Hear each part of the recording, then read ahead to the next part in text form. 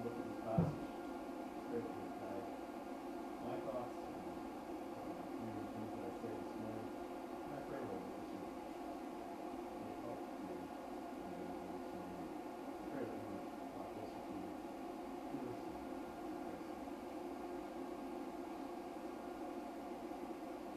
When I look at this passage, look back at verse 13, and we talked about verse 13 last week, but as I was reading and looking at this again, it says, "But know ye and learn what that means." And he quotes from Hosea 6:6, says, "I will have mercy and not sacrifice." And I just wondered if anybody that, this is last week when I said that when we get to a passage like that, where it says, "Go ye and learn," that we should pause and spend some time and attempt to go and learn. And I was curious if anybody looked at that during the week and attempted to learn more of what that passage meant. And in doing that myself, I ended up in Isaiah chapter 1.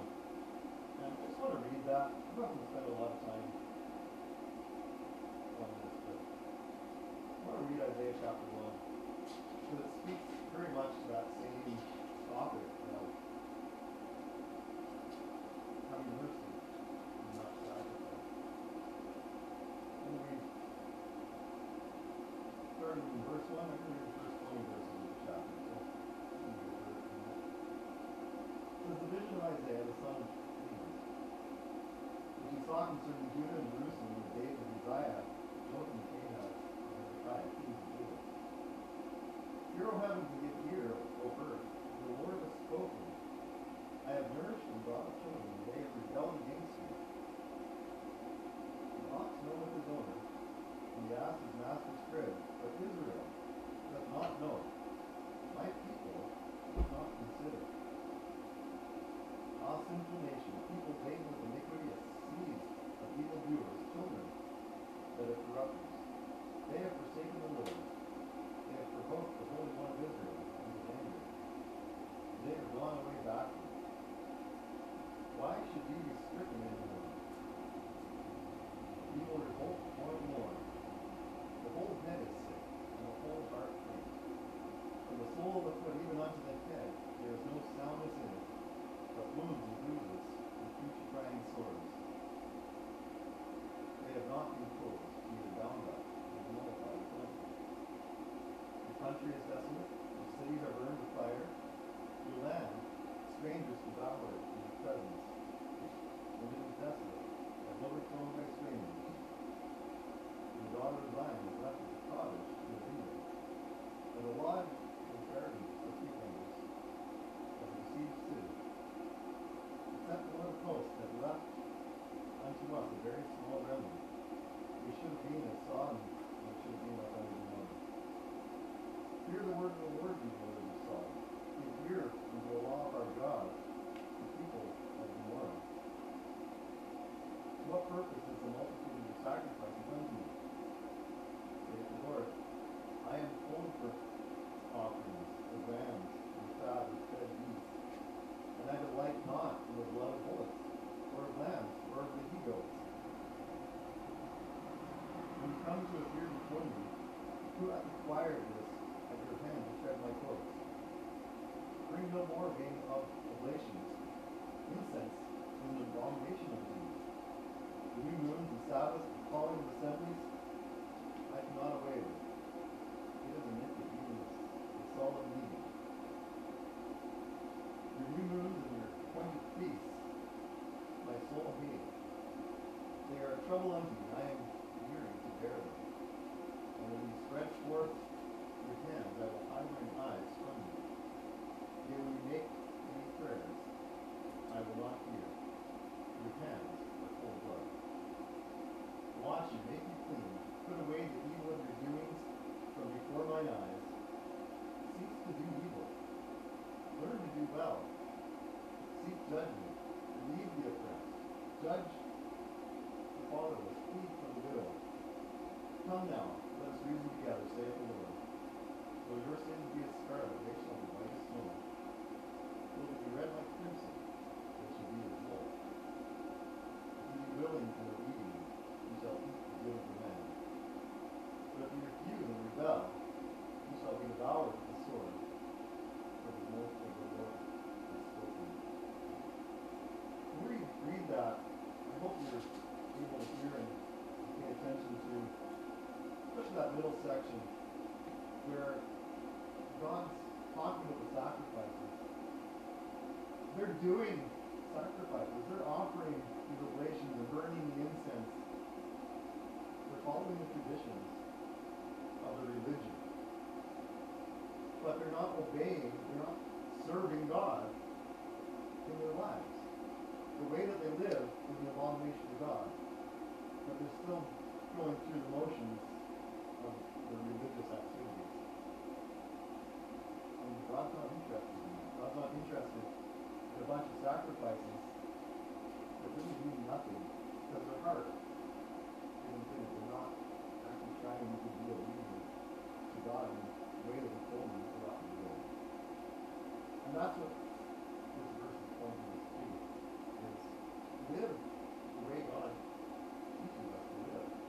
Don't bring offerings and sacrifices and just observing traditions for the sake of observing traditions and assuming that that's all we need to do. So as we carry on this morning,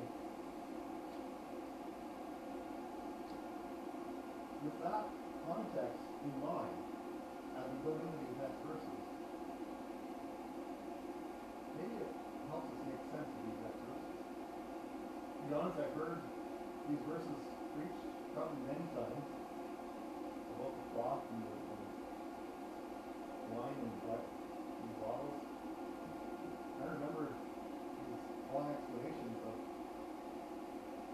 those things and why this is a great example. I have no idea what was ever preached about what the intent of the meaning of that is, what the lesson that we should learn from it, other than a sewing lesson and the winemaking lesson.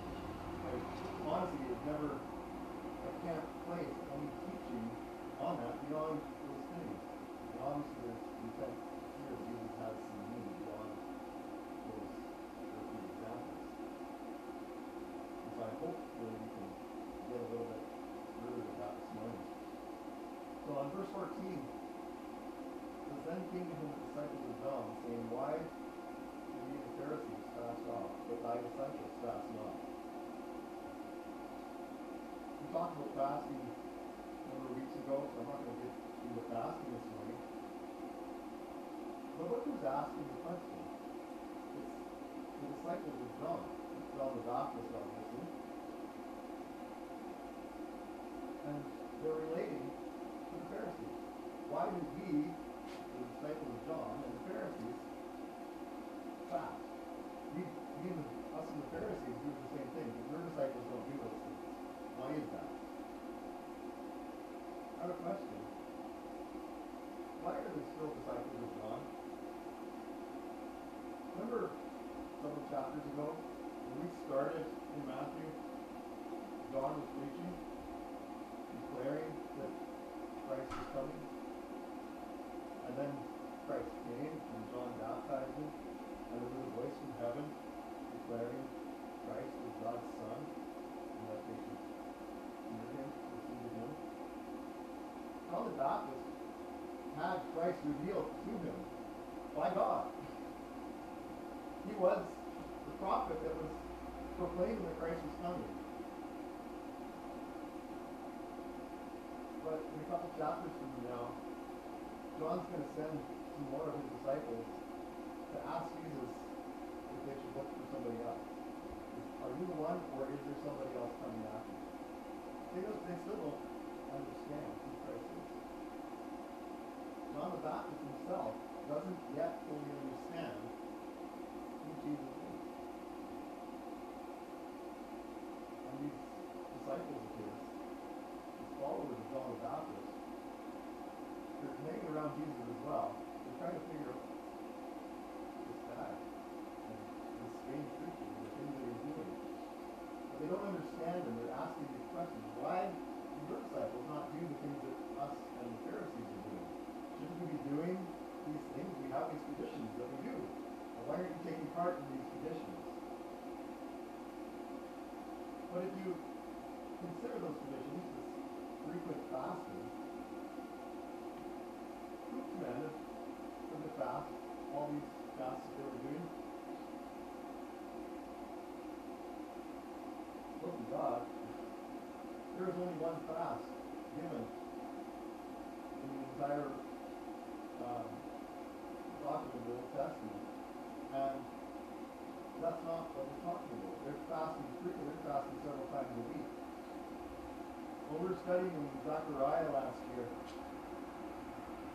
there's in chapter 7 and 8, chapter 7, the guys get sent to ask Zechariah, should we continue doing the fast that we've been doing these 70 years while we were in captivity? And when God answers through Zechariah, the guys only asked for one fast. God answered for 4 fasts that they were doing. They asked about the 5th month, and he says, well, what about the 4th month, the 5th month, the 7th month, and the 10th month? But God's response was, are you doing it to me? Are you fasting and mourning to me? And the implied answer was that they're not. They're doing it out of self-pity. God hadn't commanded them to do these fasts in the first place. And so his obvious answer was like, you're not doing it for the right reason anyway, so why are you doing it? No, don't keep fasting.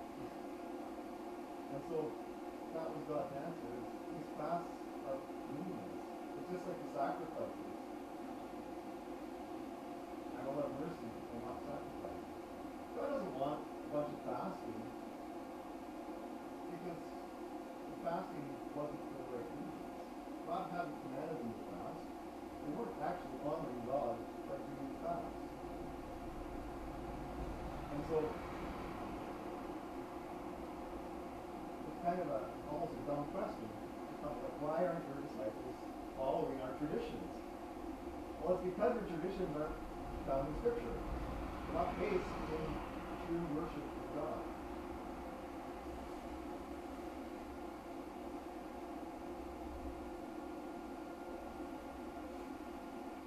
And so,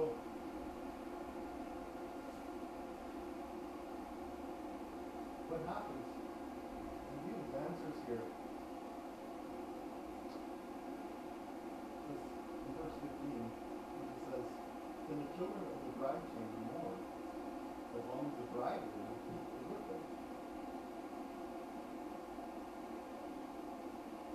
The problem is that traditions have taken the place of God. The traditions have become more important than Scripture. And now, when Jesus answers with this verse, that the children of the bride chamber mourn as long as the bridegroom is with them, he's referencing the wedding ceremony, and he's placing himself in the position of the bridegroom, the husband.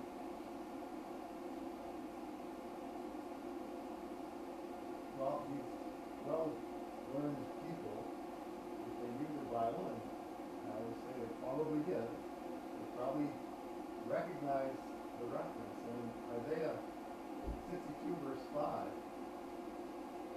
it says, for as the young men marry at the virgin, so shall thy sons marry thee. And as the bridegroom rejoiceth over the bride, so shall thy God rejoice over thee. And so the connection is made between the bridegroom and God, and Israel and the bride. And so now, when Jesus places himself in the role of the groom, he's declaring himself as God. So once again, Jesus subtly, but if you understand Scripture, you see the reference that he is declaring himself as God.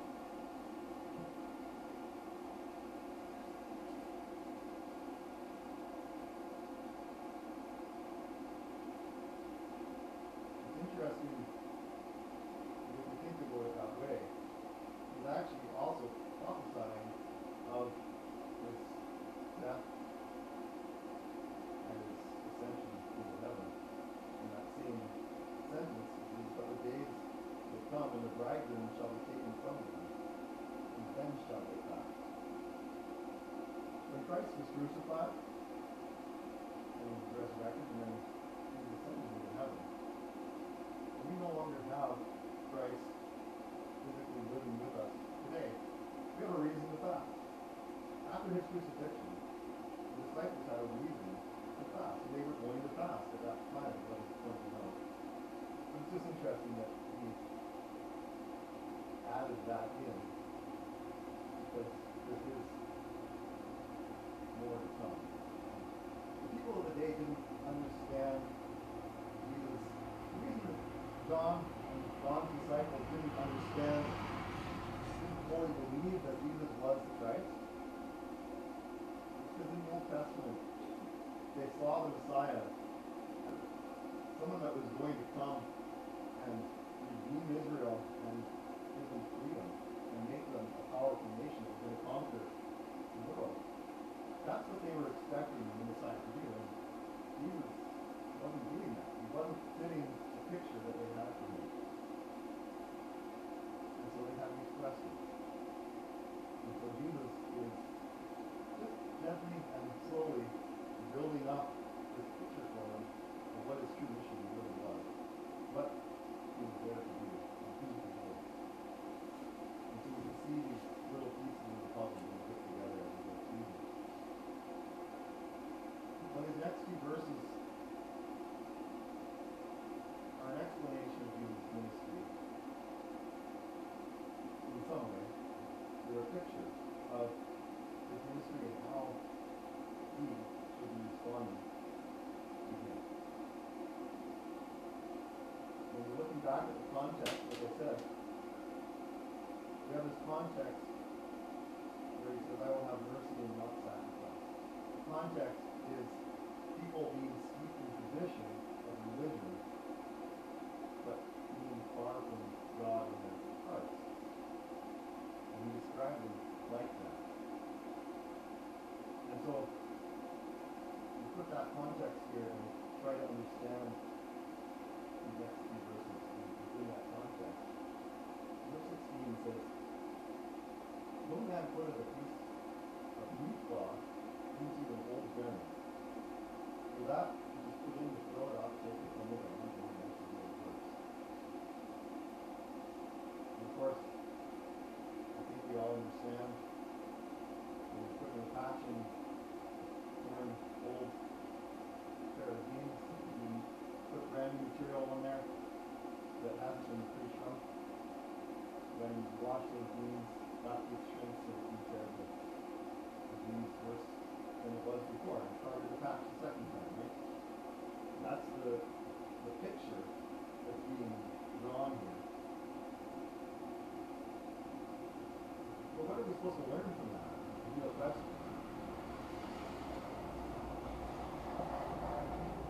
Go through Scripture, not universal, but throughout Scripture, a garment is often representative of our righteousness. Right from the beginning, in Genesis, Adam and Eve, when they sinned, when they became aware of their nakedness, they made their own clothes. But when they had that conversation with God, the clothes that they made weren't sufficient to cover their sin. And so God made new clothes to cover their nakedness out of the hides of animals. And that pictures for us the sacrifice for sin that is going to come through Christ. God had to have killed an animal, spilled his blood, sacrifice that animal to cover their sin and nakedness. There was a blood sacrifice given at that time. And that's a picture, a prophetic picture of Christ's sacrifice for our sin as well. But those clothing, the clothing that was made, represents that righteousness through Christ that we receive. In Matthew 22, there's a story of the wedding again, and wedding garment. And there's a king, and when somebody shows up to the wedding not wearing the correct wedding garment, they weren't allowed into the wedding. And again, this is Jesus using these stories to teach a lesson of spiritual importance. And obviously it's not about the wedding, it's not about the clothes, that you need to wear the right suit and tie and this and that when you come to church, or we're not going to let you in the door. It's not about that. It's putting on Christ. It's putting on Christ's righteousness. And if you don't have Christ, then we can't enter into God's presence in that wedding. And so it's just a very symbolic picture of God, Christ as the husband, the church as the bride, and that wedding is going to take place. And we need to have the right clothes, which isn't our outward appearance physically, it's just a spiritual picture of putting on Christ. He is our wedding garment. In Jude, verse 23, ever notice that when you write in Jude, books that only have one chapter, you don't write the chapter and verse, you only write the book and then the verse. It seems confusing sometimes. But Jude 23 talks about hating his garment spotted by the flesh. And of course the flesh represents our sin. And last week we talked about not continuing in sin and putting aside our sins and not ignoring that, not continually asking forgiveness for the same sin, but trying to put those things away, trying to change and live the way God wants us to. And this verse describes what our attitude should be towards our sin. Hating the garment spotted by the flesh. We're supposed to hate the sin that burdens us, right? That is the picture that we have. And Revelation uses this description of a white garment numerous times. Chapter 3 and 4 both make mention of a white garment, which is a picture of Christ's righteousness being put onto us, being cleansed from our sin.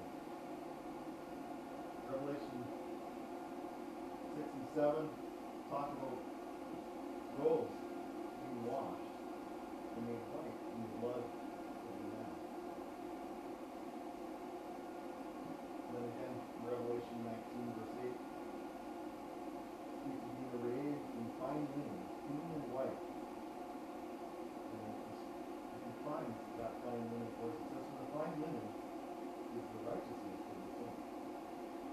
And of course, clean and white is not our own righteousness. That's Christ's righteousness that is given to us when we accept Christ as our Savior. And so the garment in this verse would represent our outward appearance, our outward righteousness. It's what people see in our lives. It's the actions that people see, the way that we live.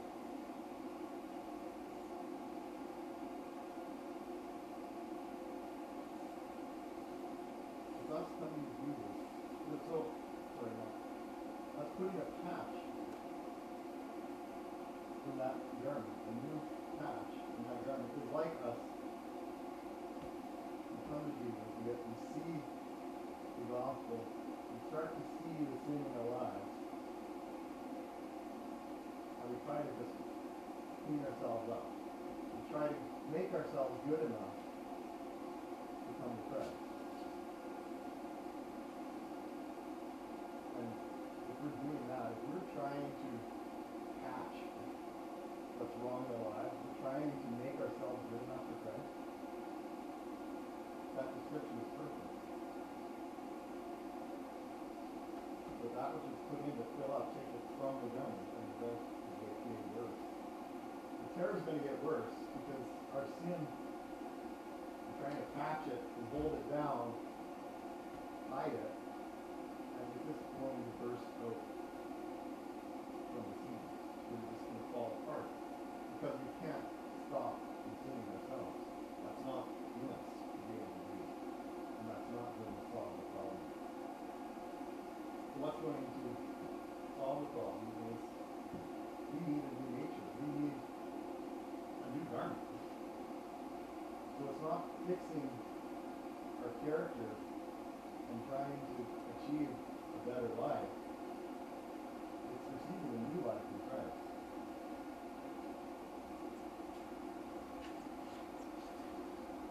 Romans 12 verse 2 says, "And be not conformed to this world, but be ye transformed by the renewing of your mind, that you may prove what is that good, acceptable, and perfect will of God." We need to be transformed. We need a complete makeover. Colossians 3:10 says, "And having put on the new man, which is renewed in knowledge after the image of him that created him." We can put on a new man. We need to become a new person. 2 Corinthians 5:17 says, "Therefore, if any man be in Christ, he is a new creature. Old things are passed away, behold, all things are become new." It's not just putting a patch on the problem areas that we see. It's all things need to become new. We need an entire new character. And that is what Christ will do for us when we commit ourselves to him. And then Ephesians 4 verse 24 says, "And that you put on the new man, which after God was created in righteousness and true holiness." And we can only get that true holiness, that true righteousness, through Christ. It's his righteousness being given to us, not our own righteousness trying to achieve what we can never do.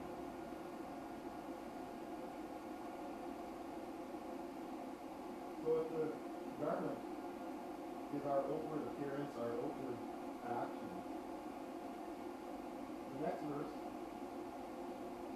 must speak to something else. It says, "Neither do men put in new wine into old bottles, or else the bottles break, and the wine runneth out, and the bottles perish. But they put new wine into new bottles, and both are preserved." And of course, the description of that is when you put new wine into a bottle, and it starts to ferment, and it starts to expand. If you have, we usually talk about the wine skins, the hides that are dried out, would burst, but a new one would be able to stretch and accommodate the fermenting wine. I suppose that's probably the picture that is being painted here. But again, what are we supposed to learn from that? It's not about winemaking. And so, what's the bottle? Well, the bottle is a vessel. Our body is often described as a vessel. And in the verse, it's being filled with this wine. And I see wine in the Bible is a picture of the blood of Christ. It does picture various things, including the Holy Spirit, as we look through the Bible. It's that picture of the new covenant that we have through Christ's blood. And so when we're filled with wine, we talk about internal changes, spiritual changes, our understanding of who God is, the doctrines that we hold to. Our old understanding of spiritual things is the old vessel. And if we try to take our old understanding, a worldly understanding of spiritual things, and fit God into that, it's going to burst. Because God does not fit into a worldly, humanistic worldview. We can't fit God into the old ideas.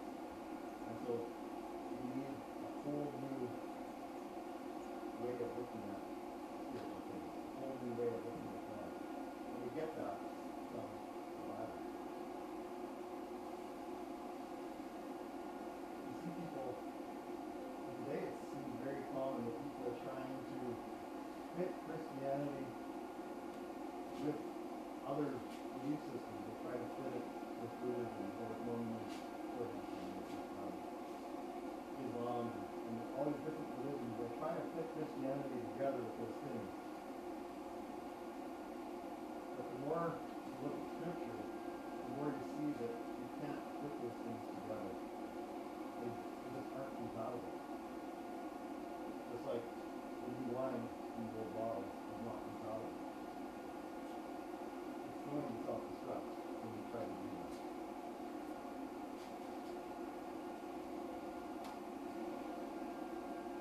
Copy a quote, I write down the guy's name that wrote this. It says, our old lives, our old ways, are entirely incompatible with the new wine. The new wine requires change, expansion, and steady improvement.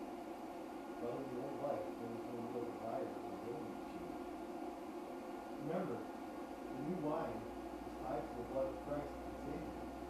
The new covenant, the indwelling of God's Spirit, and the spiritual result that will be produced by those powerful factors. Trying to cram all that into a person who is unwilling to change because of traditions will invariably result in him becoming part of the scene. The precious new wine is still on the ground and dead to the waste. We need to be willing to change our heart, our understanding, our beliefs, all of what Scripture actually teaches us. The Jews were full of traditions. Some of them were based in Scripture, and many were not. Isaiah 29, verse 13, describes very much the religious setting to what Jesus is speaking to. I believe it speaks very much of the setting that we find ourselves in the church today. Isaiah 29, verse 15 says, wherefore the Lord said, for as much as this people draw near me with their mouth, and with their lips do honor me, but are removed their heart far from me, and their fear towards me is taught by the precept of men. Their hearts are far from God. They're teaching, they're talking about God. They're talking that they're honoring God. But it says their heart is far from Him. And their teaching about God is the precepts of men. They've made up the stuff themselves of what God's character is like. And that's a lot of what goes on in churches today. Is the teaching is this man-made ideas that follows along with what the world, what the culture believes. We need to be careful not to do that. But interesting, in 2 Thessalonians chapter 2, verse 15, Paul, as he tells the brethren, stand fast and hold the traditions which you have been taught, whether by word or by epistle. And in 2 Thessalonians chapter 3, verse 6, the warning gets even stronger. It says, withdraw yourselves from every brother who walketh disorderly, and not after the traditions which he received of us. And so Paul's telling us that traditions can be important. What we took part in this morning in the communion is a tradition. But it's an important tradition. It's a tradition that was taught to us through Scripture, that we're to continue to observe that thing. And there's some details that can be changed here and there in the way that we do things. So like I mentioned this morning, changing from a cup to a bowl that we dip into is not an acceptable change, because there's an importance in the detail of some parts of that tradition. There needs to be a bread that gets broken. There needs to be a cup that gets drunk. Those are important traditions. The verse in the beginning of 1 Corinthians 11 talk about the ordinances that Paul had given to the church. And baptism is another one of those things. And baptism is important. the method of baptism is important. And so there are some details of traditions that are important. And some of those are taught in Scripture. Paul taught the churches some certain details of things that we need to do in the church. We need to gather together. Hebrews chapter 10 talk about assembling together. But in that assembling, it's not like what Paul saw in 1 Corinthians 11, and he's telling the church that I'm not impressed with what you're doing when you gather together. This isn't good. It's bad. What you're doing when you gather together. So the gathering, although it's important, what we do when we gather is more important. In Hebrews chapter 10, what he's telling us we need to do is to encourage each other. We need to exhort each other and lift each other up. We need to be an encouragement to one another and build each other up so that when we go back to our lives, we feel stronger. If we come and we're fighting and arguing and disagreeing and being put down during this church service, as we gather together, if I walk away discouraged and feeling to give up, it's not doing what it's supposed to do.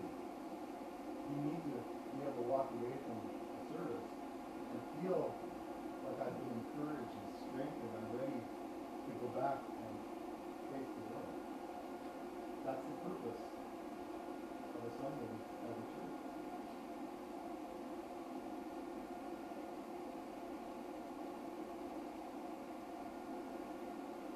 We go through the motions of attending church, tithing, giving money, reading our Bibles, maybe praying before our meals. We're following traditions that we've been taught. But are we just following traditions? Are we just going through the motions? Have we done, Israel has done in Isaiah chapter 29, we speak with our lips, honoring God, but our hearts are far from Him? It's possible to go through all these things, do these things, and still not be close to God. If our hearts aren't there. If we physically go through the motions, we'll still be far from God.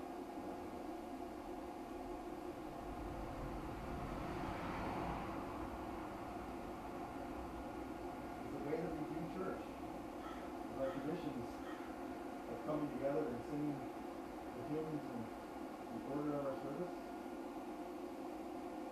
more important than actually honoring God and worshiping Him during that time and encouraging one another during that time.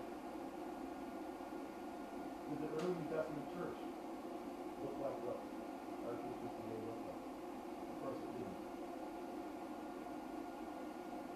Was that intended as a model, as a template for us to follow? I don't think it was. It's just there's some guidance of what to do, but how you gather and what the building looks like and all these different things in order of our service, just to do it decently in order.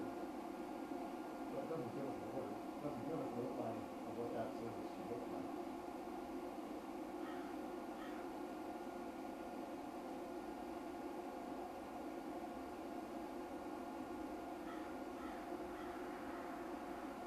Bring us together to encourage each other. Make sure that when we do that, when we come together, we are actually encouraging each other.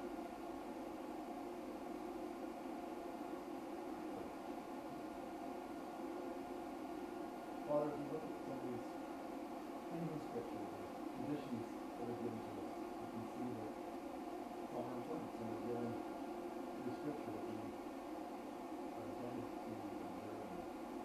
Others we see that are just passed down by teachings of people and saying how the basis of Scripture. So help us to discern what things that we should be holding fast to and what things we should be willing to go out and be willing to allow changes.